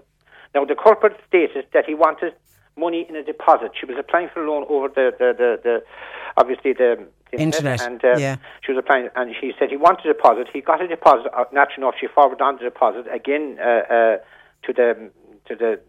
this link, and she was deceived of €113. He told, of course, naturally enough, the money, this is a deposit, you need this deposit, you need to pay it in, and of course the money was never entered to our account. Always, Patricia, and again we've said it over and over again, always go to reputable financial institutions for financial assistance. Your friendly credit union. Absolutely. Best place to go. 100%. Place to go. People that you know. Yeah, I heard of somebody, this was now up the country, on that scam of trying to borrow money online. And of course, if the offer is too good to be true, it probably is. And she lost close to 5,000. So you just have to be very, very, very careful. But you are right there, Patricia, and what you say is they're phoning down so many people, they're contacting and they're living it out. Naturally enough, they're getting people. Listen, this poor woman now, €113 got. How many more would a criminal like that make in a week or a day? Yeah. And that's the reality of it, you know. Yeah, all they have to do is get 10 in a day, and they've over €1,000. That's a nice, very few jobs that you can work at that you get €1,000 for your day's work. And you want to give a thank you to members of the public? Yeah, we are, Patricia, and we're here in Kinsale today. But last Saturday there were a number of instances of robbery from persons in Kinsale. Now we would like to thank the members of the public who came forward with information and assistance. Now, 2 people are before, which is good news, are before the court, so we can't say much more about that. Okay. And are charged with these serious offences, and they're before the court. And we really would like to thank the members of the public for this very much, because they give great assistance for this thing that happened last Saturday in Kinsale. Okay. Yeah. Okay. And Leaving Cert results, weekend parties? Yeah, Leaving You're a bit Cert fearful? Results, I listen, they had a tough year, Patricia. Let's be honest, the Leaving Certs of 2020 will be remembered. Very, very tough year, very disturbing year. Now, naturally enough, they're going to celebrate and all that. And with the COVID-19 restrictions and all that, we would plead with them. Please. First of all, be careful, mind yourself, take care of yourself, and keep social distancing and the guidelines of social distancing as much as possible. You know, that really, we would appeal to them this morning to please the COVID restrictions to take responsibility and act responsibly. And mind yourself, very, very important. Self-care is very, very important. Yeah, you've many more years where you will be able to celebrate. Yeah. And today is, we mentioned this yesterday on the programme today, let's not forget, is World Suicide Awareness Day. That's right, it is, and it is, and the reason we drew up that is because I've met during the week there, for instance, I met a couple of young people now that were caught with these Xanax tablets. Just a warning out there that seem to have gone very popular for anxiety. Yeah, and a lot of young people self-medicating. They're not prescribed by a doctor. They're not prescribed by a chemist. They're getting these dealers now are dealing them online, getting these tablets for the fast fix for anxiety and depression and all that. The only people that you go to for anything about this is to a doctor and a chemist. And just a warning there to everybody this morning that's listening, both parents, young people of all ages here in this. I just met 2 during the week, Patricia, just to give you an example, a 17-year-old girl and an 18-year-old boy, and they were taking these tablets without any prescriptions, without any assistance at all. They were taken for anxiety and using the word mental health and mental health in general, and it is I think it's going to be a problem going forward. It is a problem already, I think, out there, Patricia, but I also think it's going to be a problem going forward. And buying that type of medication online comes with another worry, James. You don't actually know what's in those tablets. Absolutely not. And that is the frightening thing about this. And the 2 people I met, I posed that question to them because they were caught with these tablets by the drugs unit. And like they hadn't a clue of side effects. They were just looking at me gobsmacked, Patricia, being honest with you. No idea of, oh God, this could have happened. When I point out a few things that could have happened, to see it, then they realised what they were doing was totally and utterly wrong, and it was the wrong avenue to go. How dangerous it can be. All right, yes. Okay. And we have, as I'm in Kinsale as well, today is the 10th anniversary of Kinsale Youth Support Services. 10 years ago it was started. Is it 10 years? 10 years. We started this very date in Acton's Hotel. Wow. So just to let everybody know out there, not alone Kinsale, but other areas as well, being World Suicide Prevention Day. Listen, the word with the slogan that's down here in Kinsale, with Kinsale Youth, take care, help is there, and help is there for everybody. And okay. That's really positive. On that positive note, we'll end. Listen, have a good week, James, and thank you for joining us. Thank you very much. Good morning to you. That is Junior Liaison Officer Garda James O'Mahony, based at Kinsale Garda Station. This is Cork Today. Cork Today with Patricia Messenger on C103. Cork's greatest hits. C103. You're listening to Cork Today on replay. Phone and text lines are currently closed. Your pet questions coming into us, please, because Jane, our resident vet, will join us after 12:30 today. Something wrong with one of the animals in your house. Jane might be able to help you out. 1850 333 103, or you can text or WhatsApp 0862 103 103. And of course, you can always email the programme, Patricia at c103.ie. And I've had a gorgeous email in from Margaret in Doneraile to the programme this morning, and she is writing to us about the picture of John Joe. Do you remember the gentleman from Galway? We were talking about him yesterday. His picture had gone viral the day before. He had gone for his lunch in the middle of the day, I think, his dinner in the middle of the day, and a couple of pints of Guinness to McGinn's pub in Galway. And the owner or a staff member in Maginn said, do you mind if I take a picture of you, John Joe? Because there was a picture of him just sitting there on his own with his half-eaten dinner and his half-pint of Guinness, and he's staring out the window. And they put it up on social media, not expecting the reaction they got. But there was a massive reaction to the picture, and everybody, because in the picture was a little alarm clock, little battery-operated alarm clock that John Joe had brought with him, and it was sitting on the table, and everybody assumed he was timing out his 1 hour and 45 minutes and he didn't want to get into trouble with the guards, etc. And Maginn's, the pub themselves, said they were inundated with people contacting them to say that they'd love to buy John Joe a pint, and people were talking about the loneliness of the photograph and the heartbreak of the photograph, and is this what we've come to? Now, we've subsequently found out that John Joe had the clock with him because that's his watch. He doesn't wear a watch, he carries a clock in his pocket, and he wanted to be home in time for the 6 o'clock news. That's why he had the clock on the table. Anyway, it's about that photograph that Margaret writes to us this morning. She says, hello, Patricia. I was following the photo of John Joe and his clock with very keen interest. The frenzied online commentary was at times hilarious and sad. Every comment told their side of what they were looking at. Maybe it pricked their conscience a bit, because, Patricia, this image is replicated all over Ireland, and it was replicated long before COVID-19. How many times will people like John Joe be invisible? While people rush to get back to rushing again, do they not see that the simple enjoyment of a pint will be denied because people like John Joe may again be asked to go back to cocooning? When I first saw the photograph, I saw a picture of contentment. It's something I like to do myself. Find a window seat, get a cup of coffee and watch the world go by for a while. Sit and be still. There's nothing like it. Maybe the people who rang Maginn's pub offering to buy John Joe a pint should look around their own area and see all those people who are invisible to them. The grand gesture makes them puff out their chests as they take to social media to announce, I paid for a pint for that poor man. Like John Joe himself said, I like to pay my own way. Take a leaf out of Katrina Toomey of Cork Penny Dinner's book and get doing things that help.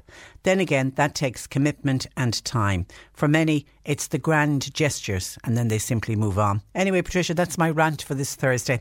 Just remember, never make assumptions. And it's not just rural Ireland that you'll find loneliness.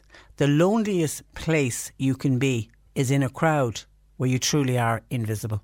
Well, that's great piece, Margaret. And yes, you are so right. There are John Joes all over the country, and John Joes existed long before COVID, because even when John Joe was tracked down by the media, and there was a lot of interviews, I read a lot of interviews on various papers, various journalists contacted John Joe. He wouldn't give his age when he'd say that he's in his 80s, but he wouldn't say exactly what age he is, and he didn't know what all the hoo-ha was about. He was glad to be able to go for his dinner and his couple of pints, but he didn't know what the hoo-ha was about, and he's probably been doing the same thing for many, many years, but there would have been a time when he was cocooning where he wouldn't have been able to have done it. Thank you, Margaret. That's a really good email to Patricia at c103.ie, and we hope you're keeping well. OK, some of your texts coming into the programme on issues we've been addressing today. Just listening to your show, says this anonymous texter, about the situation in our schools in relation to COVID. I believe the whole class should be informed if there is a case of COVID-19, as the word pod is just a nice little term on paper to say 5 or 6 kids are sitting at a table together. Nothing different to any other year my daughter has attended school. A sink was installed or a press removed does not take away from the fact that Irish schools in a lot of cases are overcrowded and classes are split, and in my girl's case, her class size has grown by over 10 due to a lack of a teacher. Class sizes have not been dealt with. My child is now in a room with 39 children, 1 teacher and 2 SNA staff members. The kids all go out into the yard together playing with the whole class without any restrictions, and not just the kids in their pod. So if a case is in a COVID-19 positive case is in my child's class, I would like to know, and then I would prefer to make the decision on what I see as safe for my child and my family members. Anyone can get this virus, so there shouldn't be any shame related to it. And that's simply signed anonymous. And thank you for that. And I think a number of parents are reacting that way and are making decisions that keeps them and their families, because you see, nobody knows what's going on at home in a family. You don't know if there's a very vulnerable, medically very vulnerable person living there, and that obviously brings huge levels of concern to a family who's sending a child into a school, and then they hear that the school has a COVID-19 case. And I think you sum up what a lot of parents have been saying. They just want more information, but the school's hands are tied.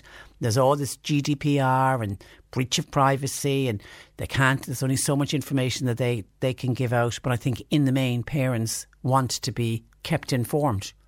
You know, it's got nothing to do with privacy or pointing fingers of blame at anyone. They just want the information so that, like this mother here, or father could be, I'm assuming it's a mother, but it could be a father, they can make the decision themselves for their own family pod, if you want to call it a family pod, and decide for themselves whether they'll send the child to school or not. But you are so right.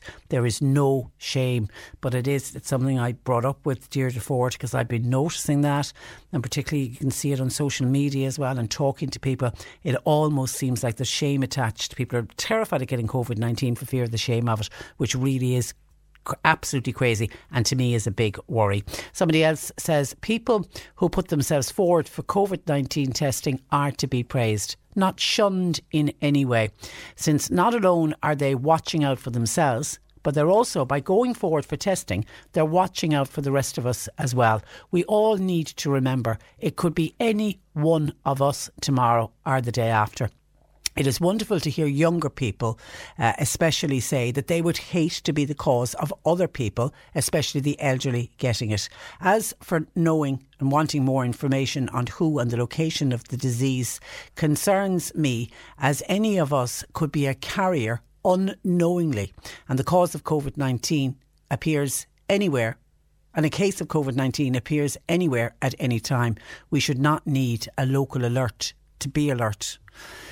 And that's a good point. That really is a good point. It's like that argument that one of our NPHET team, one of the various doctors and professors who, you know, tell us how we should and shouldn't be reacting at the moment, said we should treat everyone as if they have COVID-19. We should treat everyone as if they were contagious. And by doing that, you'll socially distance from that person.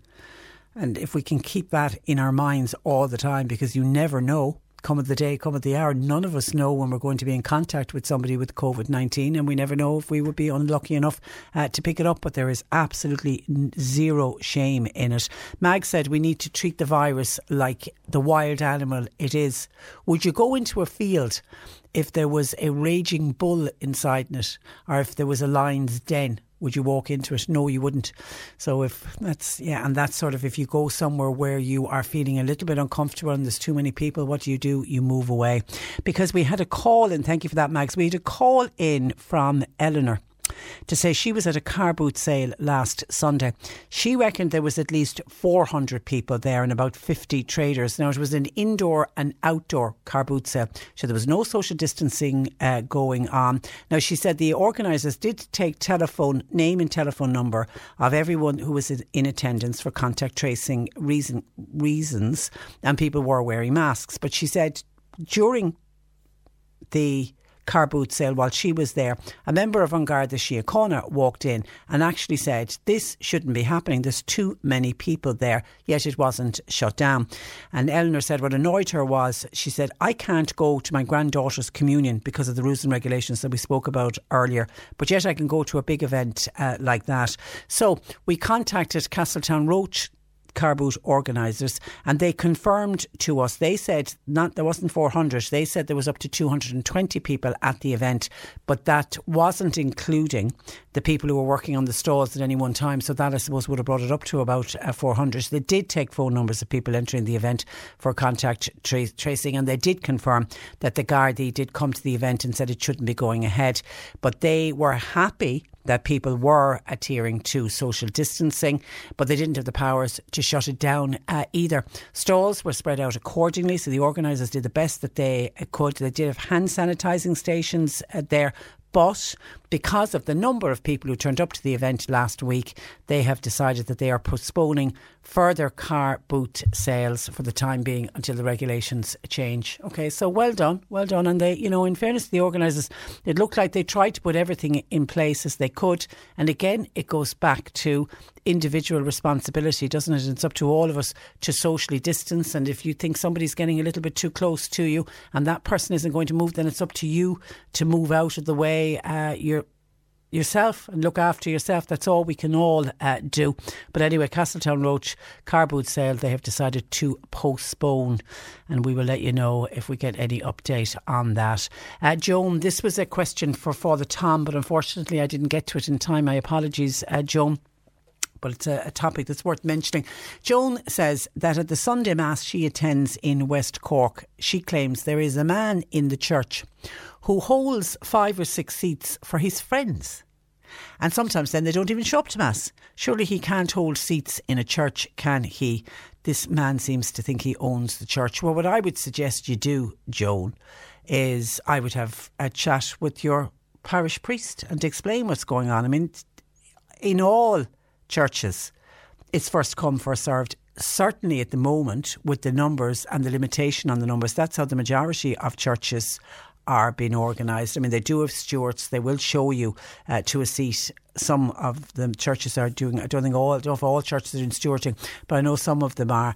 But that's the first. I've to think that a man, and I don't know, have you challenged him to say, what are you doing holding up 5 to 6 seats for friends? And then how frustrating is it, as you say, when sometimes they don't turn up? I would suggest having a chat with your parish priest and point out what is going on and see if the parish priest can have a word with this particular gentleman. 1850 333 103. Some more of your calls in. I think they should, this is Michael, I think they should shut down, lockdown Dublin and Limerick. The virus isn't going to go away unless we close down and lock down the counties where it is highest at the moment, and it's Dublin and Limerick at the moment. John says we can't bury people properly, but we can keep meat factories going. People are just going to start ignoring some of the rules and regulations and get on with their lives. The people in government have too much power. The rules keep changing. Well, John, in fairness to the government, the rules have to keep changing as we find out more and more about coronavirus, and as like areas like we're doing so well here in Cork, so they'll ease restrictions, but then, that could change. Next week we could be looking at a very different picture in Cork, and if that's the case, then maybe restrictions will have to be introduced. So we can knock the government for a lot of things, but I don't think we can knock them for the changing of the rules, because they have to keep changing and updating the rules. And another John says we have to learn to live with this virus and simply get on with life. The rules and regulations put forward by the government in NPHET have crippled sporting events, closed down all of the pubs, yet they left restaurants reopen, and some of them were breaking the rules. We need to get on with it. The meat factories and the nursing homes need to be constantly testing, and we're going in a couple of minutes actually be focusing on the meat factories, because this is a story that was broken by the Irish Farmers Journal, and the news that the HSE has paused the blanket testing on meat factory workers, which certainly to me is a huge, huge concern. We'll be discussing that in a few minutes. The C103 Cork Diary with Cork County Council, supporting businesses, supporting communities, serving Cork. Visit corkcoco.ie. Drive-in bingo is continuing tonight in Theo Park, 7:30. You're asked to please wear a mask. Today is World Suicide Prevention Day, and Charleville Suicide Awareness Group are asking people to light a candle, please, in remembrance of all those who've passed away and for their families and friends. Kildallery Community Development have got their lotto draw in Kildallery Community Office this afternoon at 4. This week's jackpot is €2,400, and tickets are available from local outlets. An Anam Cara support group for bereaved parents will return to their group meetings now with safety measures in place.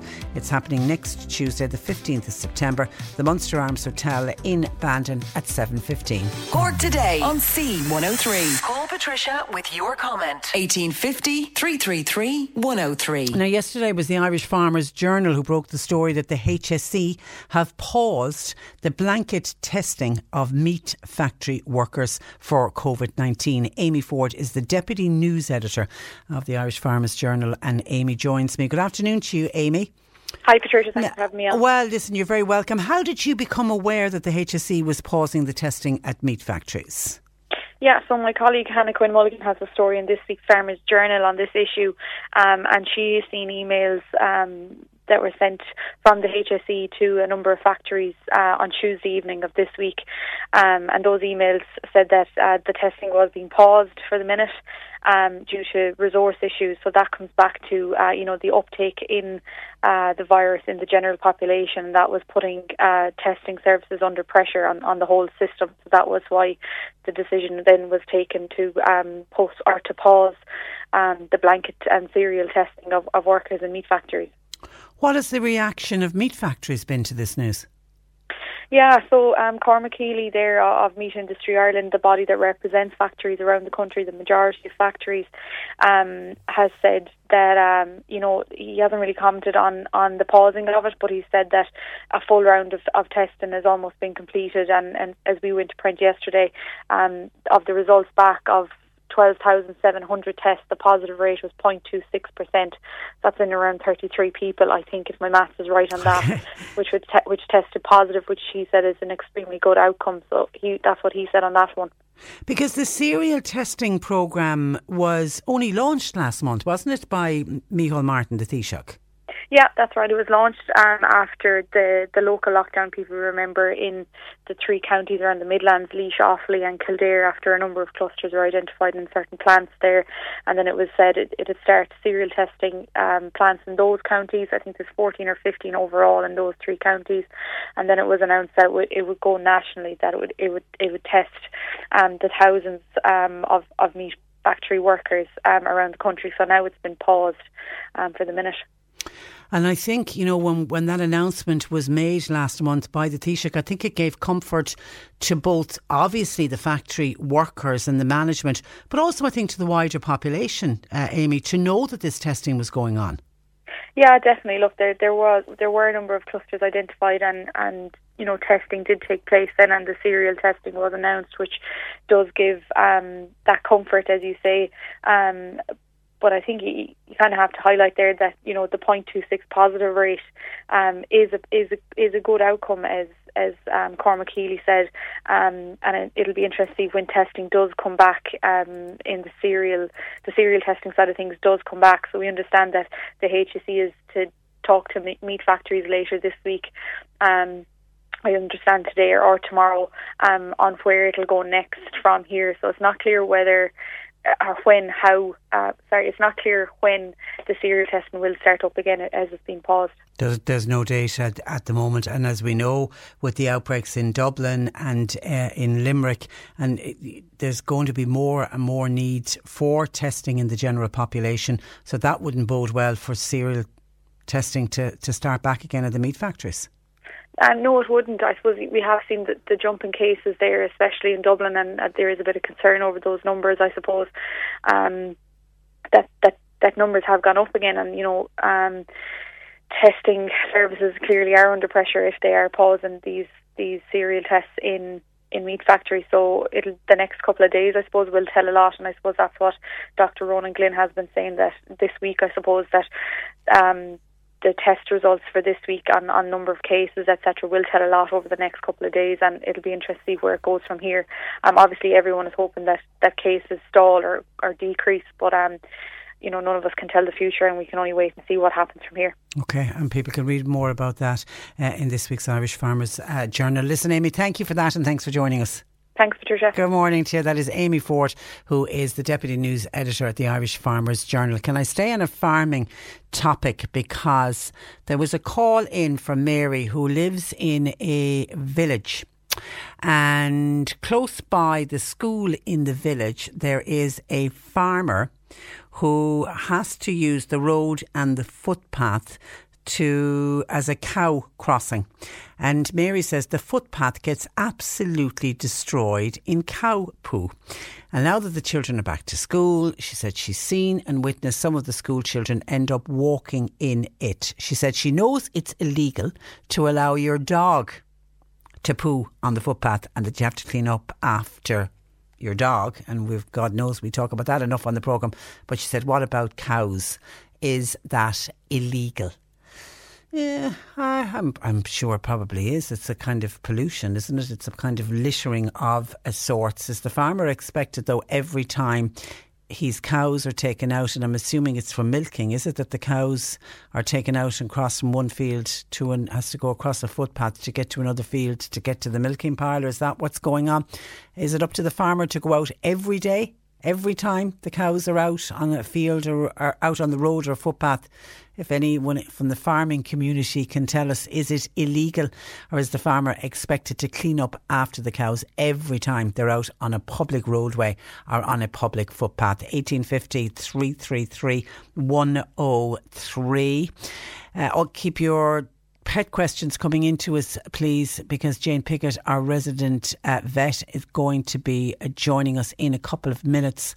So if you have a pet question, get it in. We've been speaking about the pausing of the blanket testing on meat factories. A texter says, are workers in factories being temperature tested instead of COVID testing? Surely that would be a minimal cost to everybody concerned. I know on some of the plants early on when there was outbreaks at some of the plants, I know that certainly was going on. Management had introduced their temperature check being taken. Is it still happening? I don't know. We'll look into it and we'll see if we can find out. But that there certainly would be a minimal cost for that. And there are some businesses already doing that when you walk in. I know I was in Weedle's Chemist in Mallow. I went to walk in and they have one of the temperature ones at the door, you know, where it's almost like you're having your photograph taken, and they were able to tell me that my temperature was fine, and I thought that was great. And there are some shops doing that. And I know when Marsha, my daughter, goes back to her day services, she's got one day next week where she goes back, she will have her temperature checked every single morning, as will all of the staff. So a lot of businesses are doing that as well. It's the least you would expect that's happening at the meat factories, says a listener. 1850 333 103. Another listener says, it maddens me, Patricia, to see a customer in a shop. It's a shop in Mill Street. Every single morning, the same customer comes into the shop, and this person, it's a gentleman, has his mask on, which you have to do now when you're going into a shop, but he wears it under his nose. Surely that is no good. It's absolutely useless. It's useless. The whole idea of the face mask is you have to have your nose and your mouth covered. So yeah, it is useless. Could you have a word with him if you're coming across him every morning?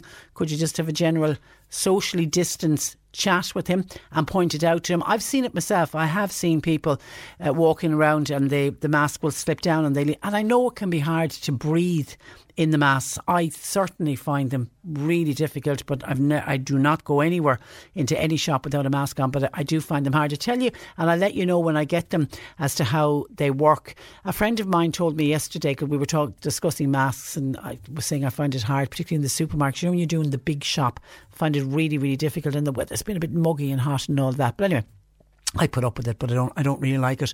And she told me about a thing that's called a face bracket, and it's a piece of plastic almost moulded like the shape of your face, and you put that on your face and you put the mask on over it. And she says she got some online last week. She said they're absolutely fantastic and she swears by them. So I went online yesterday and I've ordered them.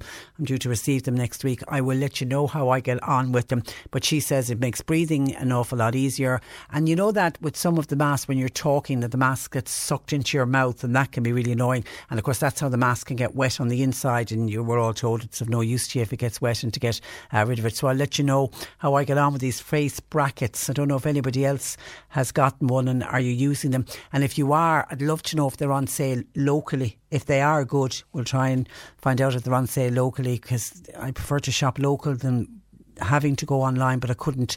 It was just I found out about these yesterday, and the only way I could source them was online. 1850 333 103. John Paul and Sadie are taking your calls. We are in particular now looking for your pet questions, please. You can text or WhatsApp 0862 103 103. Cork Today on C103. Text or WhatsApp Patricia with your comment. 0862 103 103. And Jane Pickett of the Islandwood Veterinary Hospital in Newmarket, part of the Mill Street Veterinary Group, joining me this morning. Good morning, or good afternoon, she is at this stage. Good afternoon, Jane. Good afternoon. You're very welcome. I had an email in. Now, I don't know if it is, I'm assuming it's directly related to you or another vet at the practice, but somebody contacted us, it was actually after the slot last week, to say, your resident vet is the best. Jellybean has totally unpronounceable disease, and the vets at Mill Street have kept her alive and happy now for 10 years. Jellybean wants to say thank you. Do you know who Jellybean is? I do indeed. Oh, that's so lovely. Thank you so much for that lovely comment. It really means the world to us. What is the condition that Jellybean has? Proxy? Unfortunately, I wouldn't be able to discuss it just to kind of maintain confidentiality. All right, okay. But Jellybean's a lovely little dog altogether. All right, and doing well after 10 years. Seems to be. Which is fantastic. And that's the aim of the game. Okay, and well done. Happy and healthy. Okay, it's just I can't pronounce the condition that the dog has. But anyway, thank you to the owner, Jellybean, as owner, for sending that on. We're glad to give it a mention. Okay, let's get straight into questions that are coming in today. 1850 333 103. John Paul and Sadie are taking calls, or you can text or WhatsApp 0862 103 103. Mary says, would Jane have any natural flea preventative that I could use on my Labrador? A natural flea preventative. The long and short answer to that is there are many natural flea preventatives out there, but they don't work. Yeah. I suppose the important thing is, I know we always want to be very careful with everything we apply to our pets and everything we feed to our pets, because like ourselves, body is a temple. You need to take care of it. The one thing I would say is, to anybody who kind of considers using natural therapies or homeopathic medicine in their pets, that it can sometimes be more of a hindrance than a help. I think first of all, we need to make sure everything we're doing, particularly for something as important as preventing fleas, is going to be effective. Now, as I say, there's lots of kind of home remedies that might be kind of purported to be effective in preventing fleas, but we don't really know if any of those work, and in my experience, they don't. The safest thing to do is to get a reputable product from either your vet or your pharmacist, because we have access to the products that, let's say, wouldn't be available in other outlets, and they will be the ones that would have gone through the most rigorous testing, so we know that they're really safe, but really, most importantly, they're really effective. And I think as well, just along that line, to go off on a bit of a tangent, one thing I would say with using any kind of natural or homeopathic remedies in dogs and cats is that we don't know if a lot of these things are actually safe in our animal friends. And we also have no idea as to what doses might be safe. So really, it's something I wouldn't advise embarking on, because it's a safety issue. Yeah, it's like the thing when you hear sometimes of people using human drugs on an animal. A paracetamol or a Nurofen because they think they're in pain. You just never know. And, and then you'd have to live with if you did major damage to your animal. I always think with flea control, back in the day when I used to be the mad cat woman and had a household of cats, you keep on top of it. Once you keep on top of it, you will never have a problem with fleas. Absolutely. And I think particularly with things like fleas, and particularly cat fleas as well, they are clever little creatures, fleas. So you need to keep on top of them so that you're preventing them on an ongoing basis. So that may mean either a product monthly or every 3 months. It really depends on the product you're using. So speak to your vet about the regime for the product that you have. Now, the really important thing is once you get a flea infestation, it is so hard to get rid of it. Not impossible, but it's a real pain. So it's really much, much better to prevent it. Yeah. This is speaking as somebody who's dealt with lots of people who would have had flea infestations in their house. Trust me. No matter how much the preventative cost, it is relatively cheap in comparison to having to fumigate your house and put sprays all over the place and wash everything they've come into contact with. And they have to be treated on an ongoing basis as well. because flea eggs are actually really interesting. They're so robust. It's almost like they live in a little metal tank. They're, so resistant to disinfection and environmental changes in temperature. They're really, really smart little creatures, fleas. So we need to be equally smart in return to try and prevent them. Okay, seems to be a lot of questions coming in about cats today. How soon after having kittens can a female cat be neutered? Wonders Mary in Clonakilty. Okay, so I think definitely the right decision. Getting them neutered is absolutely the most responsible decision to reduce our kind of ongoing cat population increase. After they have kittens, you need to make sure that the kittens are weaned, and normally that will happen naturally. The mum will start doing that over a 4 to 6 week period after they've given birth. Now, what I would say is I would always recommend after they've given birth and after the kittens are weaned, pop your little cat into the vet for a checkup. So arrange a checkup before you go ahead and book the stay. We want to get in a little window where all of, let's say, the milk glands, the mammary glands, will have settled down enough so that the surgery wouldn't be traumatic. But also we want to get in the window before they get pregnant again. And cats are incredible. They can get pregnant again incredibly quickly. So the best thing I would say is as soon as the kittens are weaned, ring your vet, have a chat with them. They may most likely want to see the cat in just to examine its belly as well, where the milk glands were, to check that they're kind of going down at a normal rate and that everything looks normal there, and they'll be able to guide you as to booking in surgery. But okay. I wouldn't sit on it. I'd have a chat to your vet and get it booked in ASAP. The best thing you can do for yourself and for your beloved cat as well. Okay, listener says, my cat breaks out in a very sore rash all over. It comes in patches several times a year. Trip to the vet, she ends up on steroids and antibiotics. She's 13 years of age. She's gotten very cranky. Is there any other way that it can be dealt with other than steroids? And I don't know why the listener doesn't want to use steroids, and whether the crankiness is related to the steroids or not, I don't know. What would your advice be? This is a really difficult one. My heart goes out to you, because the last thing we want our pets to be is uncomfortable or itchy. And I know that skin disease, particularly if it's something ongoing, can be really frustrating both for your pet and for yourselves as the pet carer. What I would say is that it sounds like something's going on that's causing these flare-ups. A number of things can cause little flare-ups and little bumps like that are quite itchy. Sometimes it can be infection. Sometimes it can be infestation with a flea or a mite or a lice. Or sometimes it can actually be that pet is allergic to something in the environment and their skin barrier isn't quite normal, so it overreacts to things that are normal in the environment. I think either way, certainly it sounds like your vet's doing a good job of trying to control the symptoms, and a lot of the time we'll use steroids or other anti-itching medication to try and calm down the inflammation in the skin and calm down the itch. Because in the end of the day, our main kind of priority is quality of life and comfort, so we need to deal with the symptoms. It does sound like you need to revisit your vet again, have a chat with them and let them know what's going on. Work closely with them, because they may need to do further diagnostics to get to the bottom of what's causing these episodes. So I think trust your vet. I know skin can be quite frustrating if it's a chronic issue, but sometimes we just need to work through a diagnostic process, get to the bottom of it and tackle it. The other thing is with steroids, there are a number of anti-itching medications available, of which steroids are some. Now, steroids do have some side effects, things like lots of drinking, a little bit more panting than usual, particularly when they're used in dogs. But with us, when we're choosing a medication as pets, it's always on balance, so everything is tailored to that pet. If you don't feel it suits your pet, or if you have any concerns, speak to your vet. Yeah. And when this listener says, that the cat is getting cranky, do cats get cranky when they're older, or is that an indication that there's something going on? Potentially it might be an indication that something's going on, or there might be a source of pain or indeed irritation. And if there is this ongoing skin issue, that you can imagine yourself, if you had, sore, itchy skin that kept flaring up, that'd make me a little bit cranky. So I think potentially sorting that issue initially, but keeping an open mind, particularly as we get pets that are going into their more advanced years, we need to bear in mind that there might be more complex issues playing into a change in behaviour like crankiness. So raise that with your vet and have a chat to them, and I'm sure they'll be able to help you get to the bottom of it. Kathleen is worried about feral cats in her area. She's heard of people who are trapping and killing the cats. She said, surely there is another way. How do you get rid of feral cats in an area?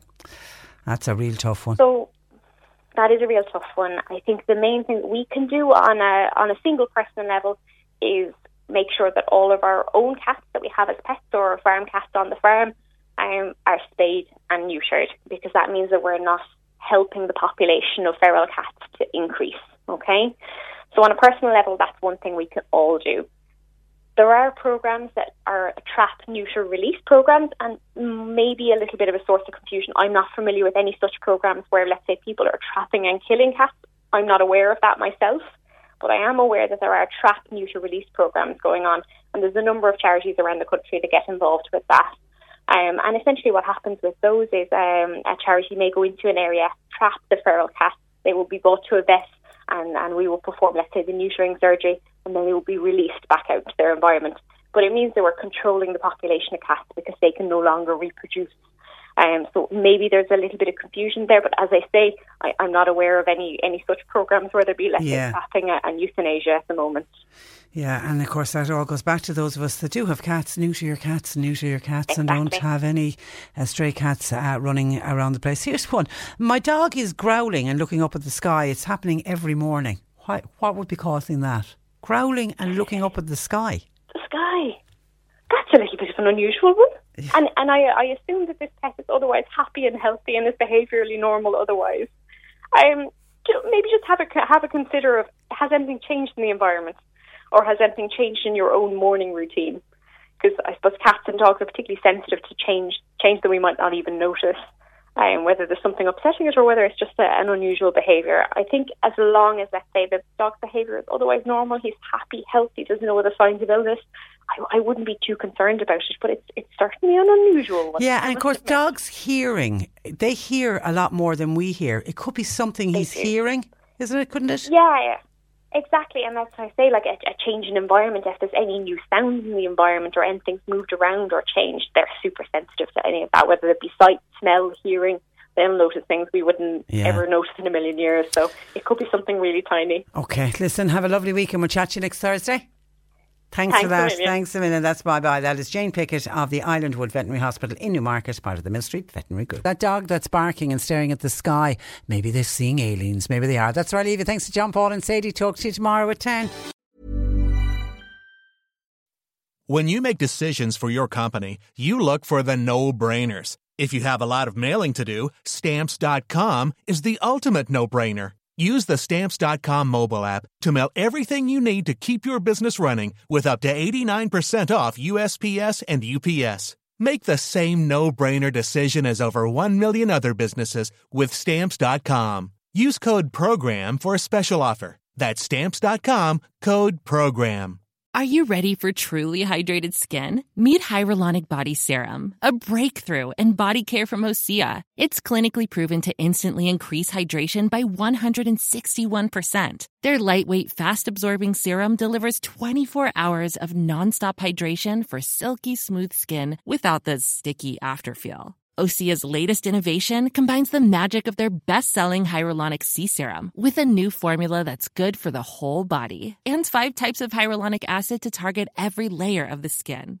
Osea is a women-founded, women-led brand that's been crafting seaweed-powered products for nearly 30 years. The best part? Everything Osea makes is clean, vegan, cruelty-free, and climate-neutral certified, so you never have to choose between your values and your best skin. Treat your skin to clean, vegan skincare from Osea. Get 10% off your first order site-wide with code SUMMER at OseaMalibu.com. That's OSEAMalibu.com, code SUMMER.